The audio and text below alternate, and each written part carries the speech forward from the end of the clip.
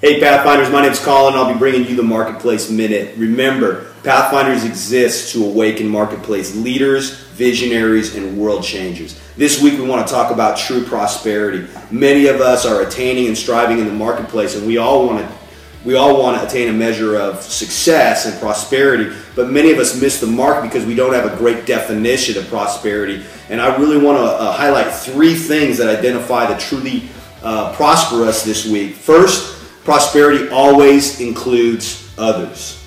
And we need a vision way bigger than ourselves, a vision way bigger than what we can do for our own selves and our own family. We need vision that goes to society, to culture, and to others. The second thing that's really critical is stewardship.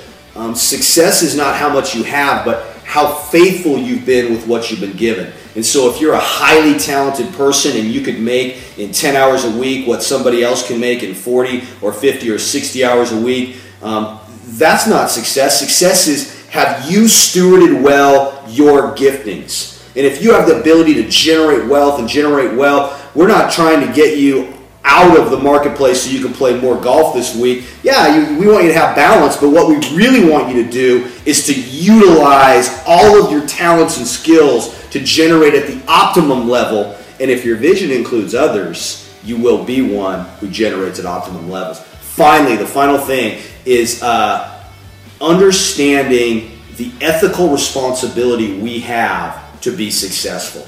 It's imperative that we understand if we've got a grace to prosper, we have a responsibility to prosper, because people in our society and in our culture need us to be successful so we can contribute towards solutions, needs, and those things that our society needs. So let's be extraordinary. Let's be successful this week. Remember, don't just make a living, make a difference.